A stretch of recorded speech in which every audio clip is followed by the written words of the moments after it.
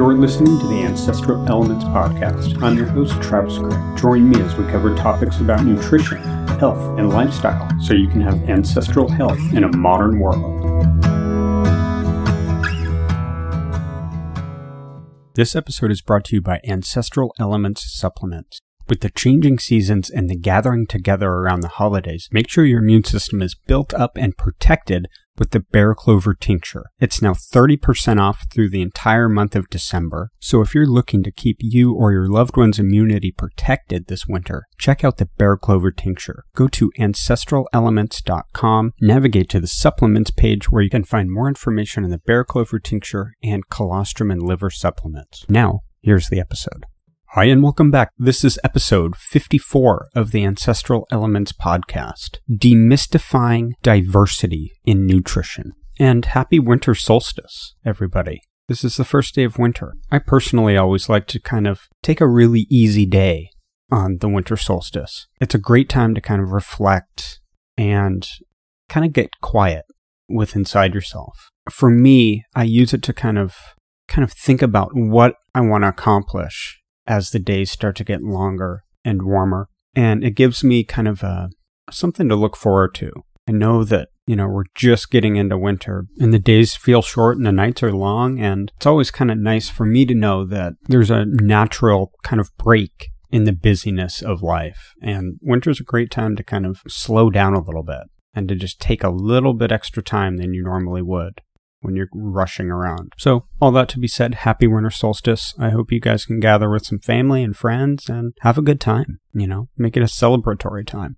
Okay, so on this episode, I want to talk about diversity in eating a varied diet. There seems to be a lot of confusion surrounding this idea of eating a varied diet, not just on an individual level, but kind of as a whole when we talk about food or nutritional diversity. Most people don't actually have a good sense of what that really means. So in this episode, we're going to dive into kind of the nuances of what it actually means to eat a varied diet. And spoiler alert, it doesn't mean eating the rainbow is going to bring you diversity. And like with a lot of general guidelines in the nutrition field, you'll hear these concepts kind of thrown out there, eat a varied diet. But most of the time, there's no clarifying follow-ups to saying something like that. So I'm going to break this idea of diversity down surrounding nutrition, and hopefully you'll gain an understanding and you'll be able to actually implement it in your daily lives. Okay, so the general kind of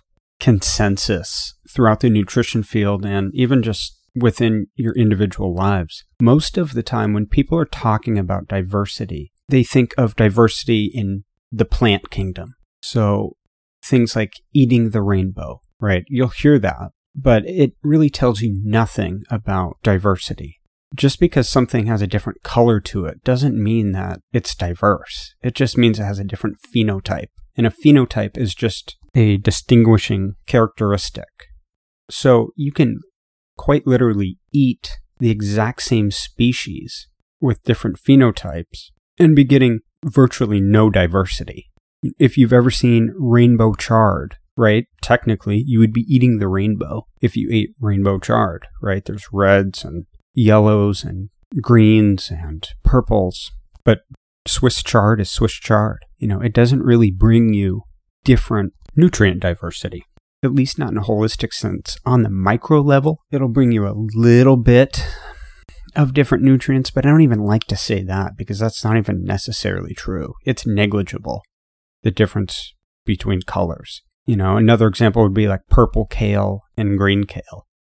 Pigment change, yeah, it'll do a little bit, but not much. You're still getting the same kind of bulk of nutrients in there and anti-nutrients, which when talking about anti-nutrients, those are the nutrients that can be a little bit unbalanced if you're over-consuming a certain type of kingdom of life. It could be plants, it could be animals, it could be fungi, protist, whatever. I mean, any kingdom, really. If you're overeating, one specific type of food, then there's going to be some ramifications that come out of that.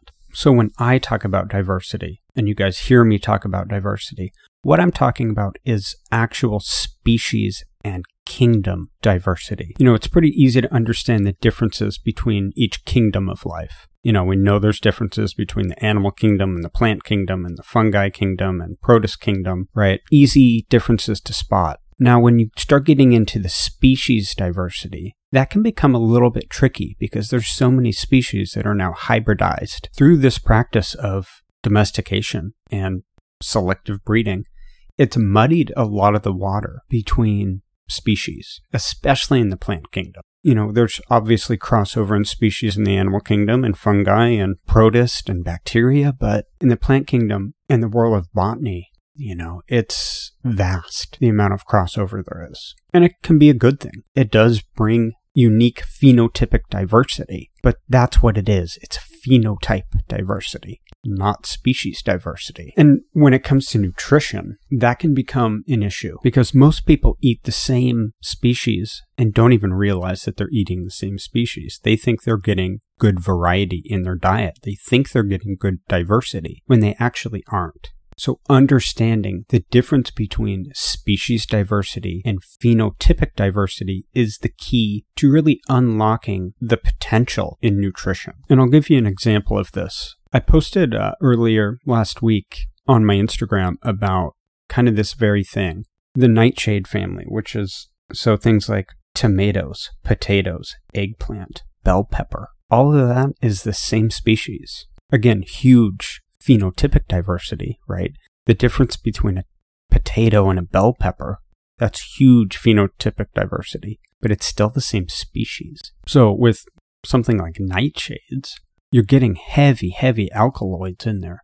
Things like solanin and tropane, altropa, and datura, heavy alkaloids that have major effects not only on your nutrition, but your physiology and how your organs can function. Something like nutmeg, which is a nightshade, it can cause you to hallucinate. There's a lot of nightshades that are highly hallucinogenic, and you've got to be careful when taking those plants in, which is why, this time of year, everybody loves drinking eggnog and things because a lot of those plants have compounds that kind of make things a bit ethereal, if you will. And, historically, winter and the winter solstice in particular was the time of year you took those heavier alkaloids because it kind of takes you out of your normal homeostatic conditions. And a lot of those plants are used as medicines. That's the thing when people kind of demonize plants. You'll, especially from, an extreme kind of diet community, something like carnivore or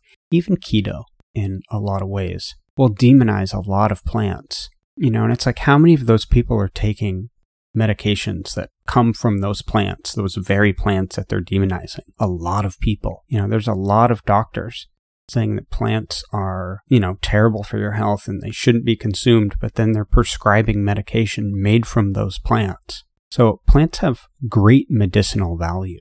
And if taken wisely, and you get enough diversity in that plant kingdom, and you're not over-consuming basically the 4 species of plants that we really mess with phenotypes on, then you're going to be just fine. But that's the problem with our current kind of domestication and now kind of global food system, is that we've taken basically 4 species of plants. There's more, but we've kind of pioneered this major change in phenotypes with 4 different species, which are Brassica oleracea, Solensia, which is nightshades, Allium, which is your garlic and onions, and then Apophysa, which is carrot, parsley, anise, coriander, celery.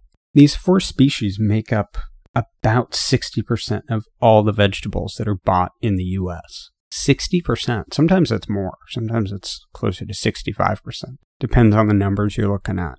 But that was from this last year in 2020. And, certain vegetables are also, thrown in there. And this isn't including fruit, And while there's nothing wrong with eating these 4 different species of plants, they're great species. And they have a ton of variety thanks to domestication. But people think they're getting actual variety in their diet when they're eating these types of plants.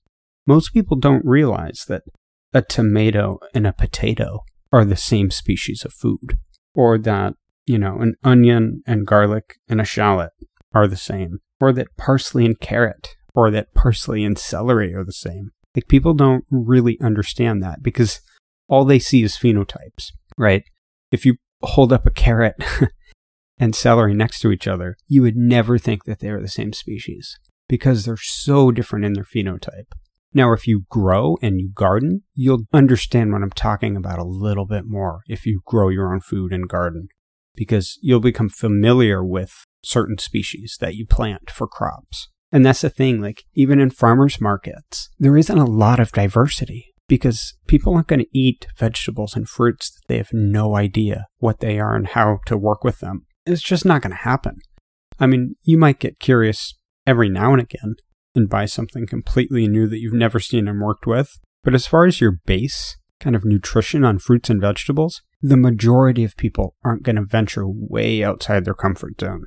I mean, I don't necessarily, I eat a lot of carrots and celery and parsley and onions and garlic and tomatoes, right? There's nothing wrong with those foods. But when you're over consuming them and you're thinking that, I'll have tomatoes tomorrow and bell pepper the next day, you're not getting diversity in your diet, at least not in the context of actual ecology, and even really in the context of nutrition. Again, there are some minor differences between tomatoes and bell peppers, but as far as on a genetic level and what it does to your genetics and your metabolism, it's really not that different. There's over 400,000 distinct plant species, and about 300,000 of those could be consumed with the right preparations. And we're eating 4 of those species primarily. Just 4. That's it. At least when it comes to vegetables. So when people and nutritionists and dietitians and doctors tell you to eat color or tell you to eat the rainbow, when it comes to fruits and vegetables, you can be eating the rainbow. Most likely you're eating the rainbow and just a handful of species, which is a mistake because there's so much more to be feeding your body with. And if you're only eating in a really narrow species window like that, then it starts to really change your body. It changes your physiology. It changes your microbiome. It changes how your food gets broken down nutritionally, and then if you get really narrow and you stick to something like the brassica family, where you get a bunch of cruciferous vegetables like that, then you could potentially lead to autoimmune disease, something like Hashimoto's, because your iodine is so depleted from your body. It could really wreck your thyroid. And that's not to say something like cabbage or broccoli or cauliflower doesn't have its use in the kitchen and in your diet, because it absolutely can and should. But if that's all you're eating, if your vegetable consumption is super narrow like that and you're eating a lot of that, then it's going to eventually become an issue. It may not lead to something as extreme as Hashimoto's or goiters in the neck, but it can severely disrupt metabolism and your nutrition status if you're not careful. And so this advice of eating color, you eat with your eyes, and yeah, that's all true, but you need to know what you're getting into and what you're putting into your body a little bit on a species level, not just on a phenotypic level. And that's the difference between diversity and phenotype. Its diversity should be within species. So you have your kingdoms, which you should be eating from all 5 kingdoms, because that's going to allow you to eat a huge variety of species in every single kingdom. But if you're only eating chicken from the animal kingdom, broccoli from the plant kingdom, and, working out twice a day, like a lot of bodybuilders do, skinless chicken breast and broccoli, maybe with a little bit of rice to get some carbohydrates, white rice, that's hardly any diversity. And people live like that for years. I mean, I've seen it, it's very detrimental to, again, your overall nutrition status, but especially your microbiome. Because when it comes to developing a microbiome that can really utilize the food that it's taking in, it's got to have diversity. And if it doesn't, then the bacteria species in your gut, the viral species, the protist species, the archaea species, they have to get super narrow, because then basically only a certain subsection will break those nutrients down for metabolizing into metabolites. And so feeding your body just a really narrow window of food like that basically will increase a certain subset of the species in your microbiome and have to decrease or suppress another subset depending on what nutrients are coming in. Now, that can be good if you're dealing with some health issues, but if you're looking for just overall balance and really trying to hone in on a healthy diet, and you're not trying to battle with something like an autoimmune disease or obesity or heart disease, the general rule of thumb is the more diversity you get through your food, the more diversity you're going to get in your microbiome. Different types of food you can get in, the better your microbiome is going to balance out. And I want to be careful here because there can be kind of too much of a good thing. Sometimes if you have way too much diversity and you're not kind of getting nutrients in first and all you're trying to do is feed your microbiome, that can be an issue and it's a mistake. You should always seek nutrient density over trying to supply your microbiome because your body needs its initial macro and certain micronutrients to do its daily kind of function, whether it's, the basal metabolic rate that you're currently always under or cellular repair. You need a certain degree of actual nutrients in your body always. So, eating a poor diet and trying to supplement with, pro and prebiotics is futile and actually not healthy. You need good nutrition. Nutrition first, then worry about the microbiome. And that's why, if you guys have listened to this podcast for a long time, you'll know why I push a 5 kingdom diet, because that allows you tons of variety while getting really good nutrition. You need them side by side. You need great nutrition and you need great diversity so it can supply your microbiome and keep you well balanced out. You need both. You need high nutrient value and high diversity. So, if you're eating chicken, beef, fish out of the animal kingdom, brassicas, alliums, a few other fruits and some vegetables thrown in there, it's not very good variety. It's pretty low variety. There can be good nutrient density in those foods, but unless you're getting enough variety in, then the microbiome is going to suffer and your overall metabolism is going to suffer as a result. You're not going to have much variety. That's not variety, but that's typically what Americans eat. We eat beef, chicken, a little bit of fish, vegetables. We eat onions, garlic, carrots, broccoli, celery, tomato, potato. Corn is the biggest species we eat because it's in everything that's processed. So everything from high fructose corn syrup to a lot of fillers are based out of corn. Like I said, we're basically eating from a handful of species when we're eating specifically vegetables. Fruit can be more varied. Obviously, there's a lot of hybridization that goes on with fruit, but it's a little bit easier to kind of distinguish fruit than it is sometimes vegetables. So really, the thing to remember and to really keep in your mind is high nutrient value, high diversity. And if you do that, then your body's going to be far more balanced than somebody else eating a very narrow species diet. The other thing to think about when it comes to diversity is, especially with plants, is how they're grown and or produced. And it's not something we think a lot about, but your hydroponically grown arugula, baby arugula that you buy in a plastic tub in the produce section, really doesn't have much going for it.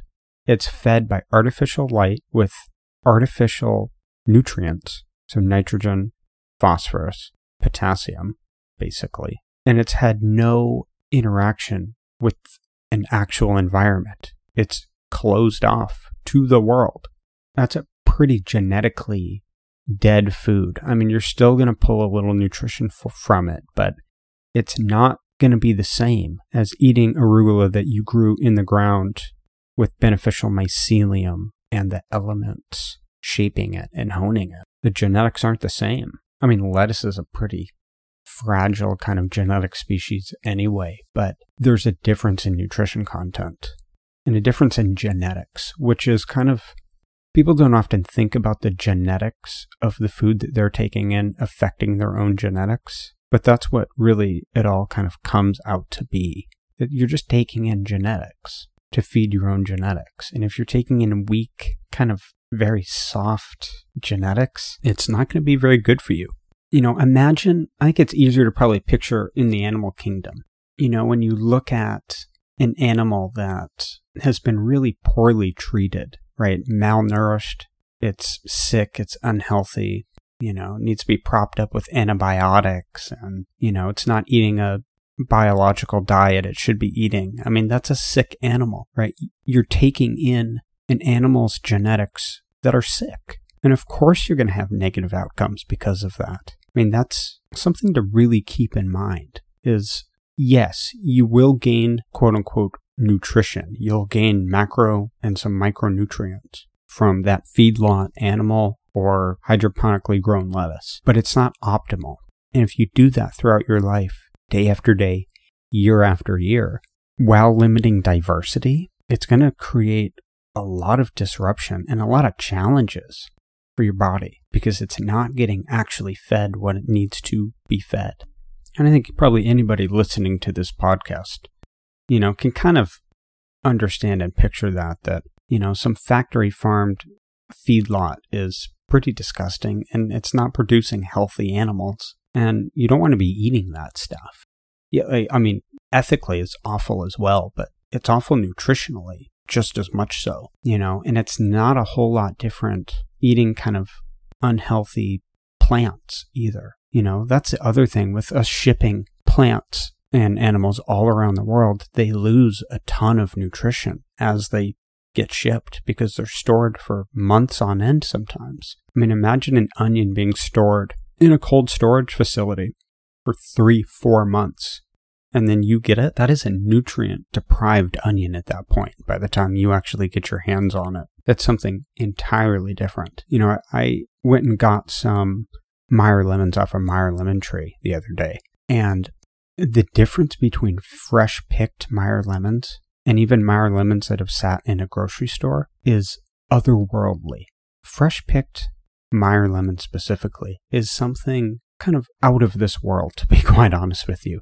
The fact that in December you can have, at least in my part of the world, a fresh citrus that can kind of cut through the heavier foods that you've been eating is one of the most amazing things. It's got this kind of electricity to it almost. There's something very effervescent about it. And if you have like a Meyer lemon tree and have picked fresh Meyer lemons, you'll know exactly kind of what I'm talking about, especially this time of year when it's dark and kind of cold and rainy. Having those fresh lemons just kind of brightens everything up on your palate in whatever application you use them in. And you could contrast that to lemons you buy in a store, and they're just kind of flat. It's like they kind of lose their vitality a little bit, and it's just not quite as impactful. It doesn't really, it doesn't hit the same, and it's like that with any food that sits around. It's like that with water that sits around. If you've ever harvested your own spring water, that's a water with an energy to it. There's gases, volatile gases in that water. And if that water sits around for a really long time, then it goes flat. That's kind of a weird analogy, but if you've ever harvested spring water, you'll know exactly what I'm talking about. If you let that sit for months on end, it's like drinking kind of bottled water or something. Like it's just, things go flat.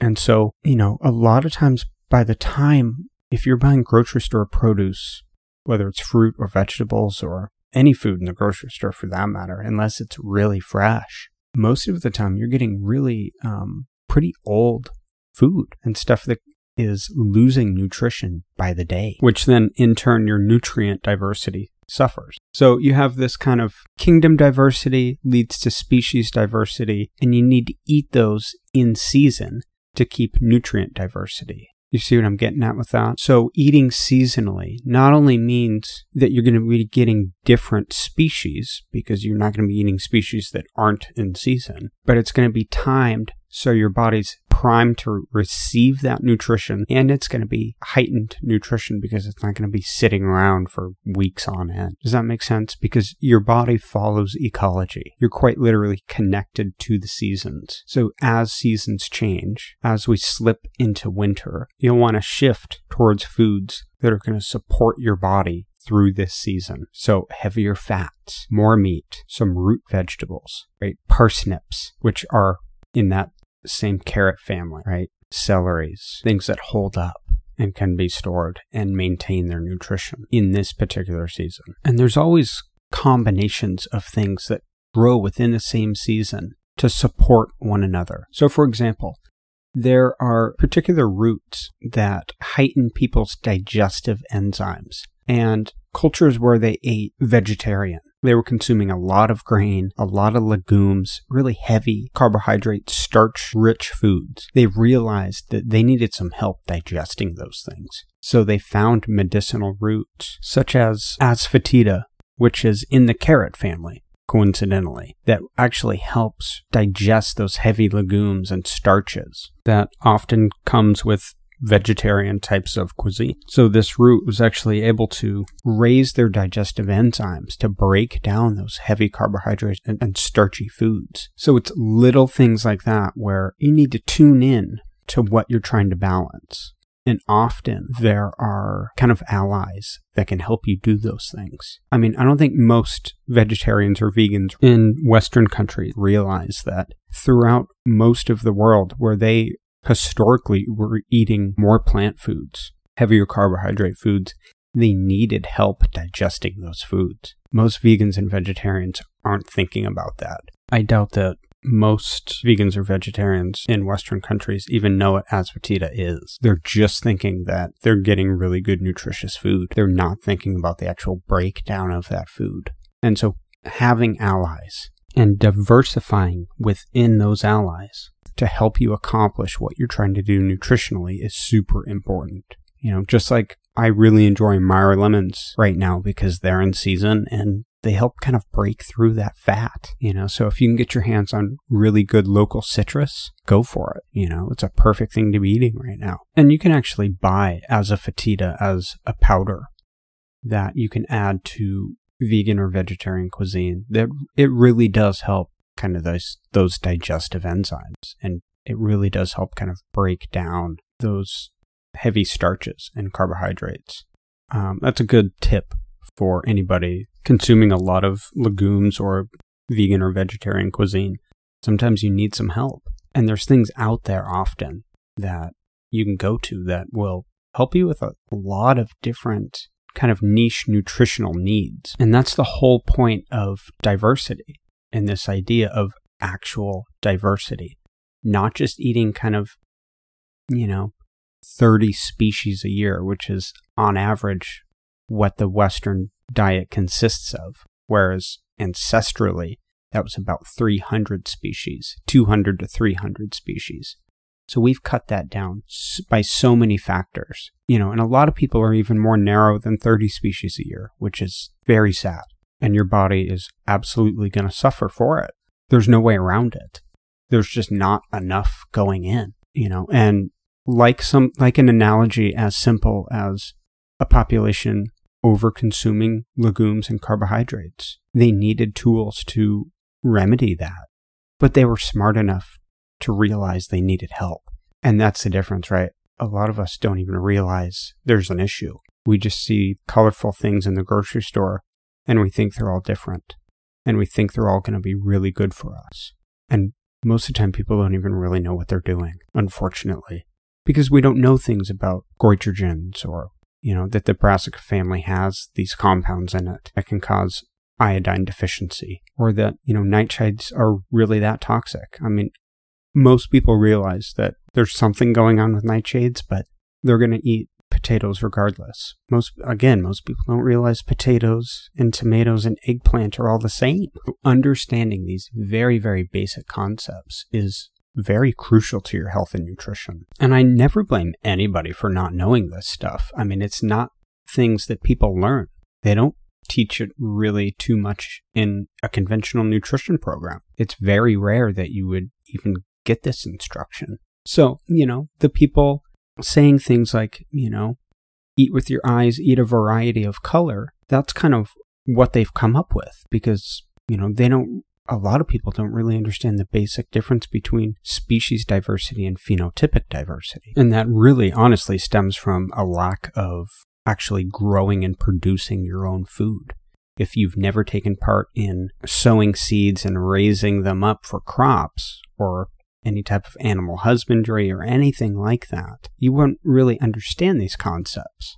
So the fact that we're so divorced from producing our own food, or at least going and getting food in the wild, that's where these ideas start to stem from. It's just a lack of understanding. And as a nutritionist, that's a key concept to understand. I mean, if you don't understand that as a nutritionist, then you've really missed a big piece of this whole thing, and you're going to be doing a disservice to people that you're trying to educate.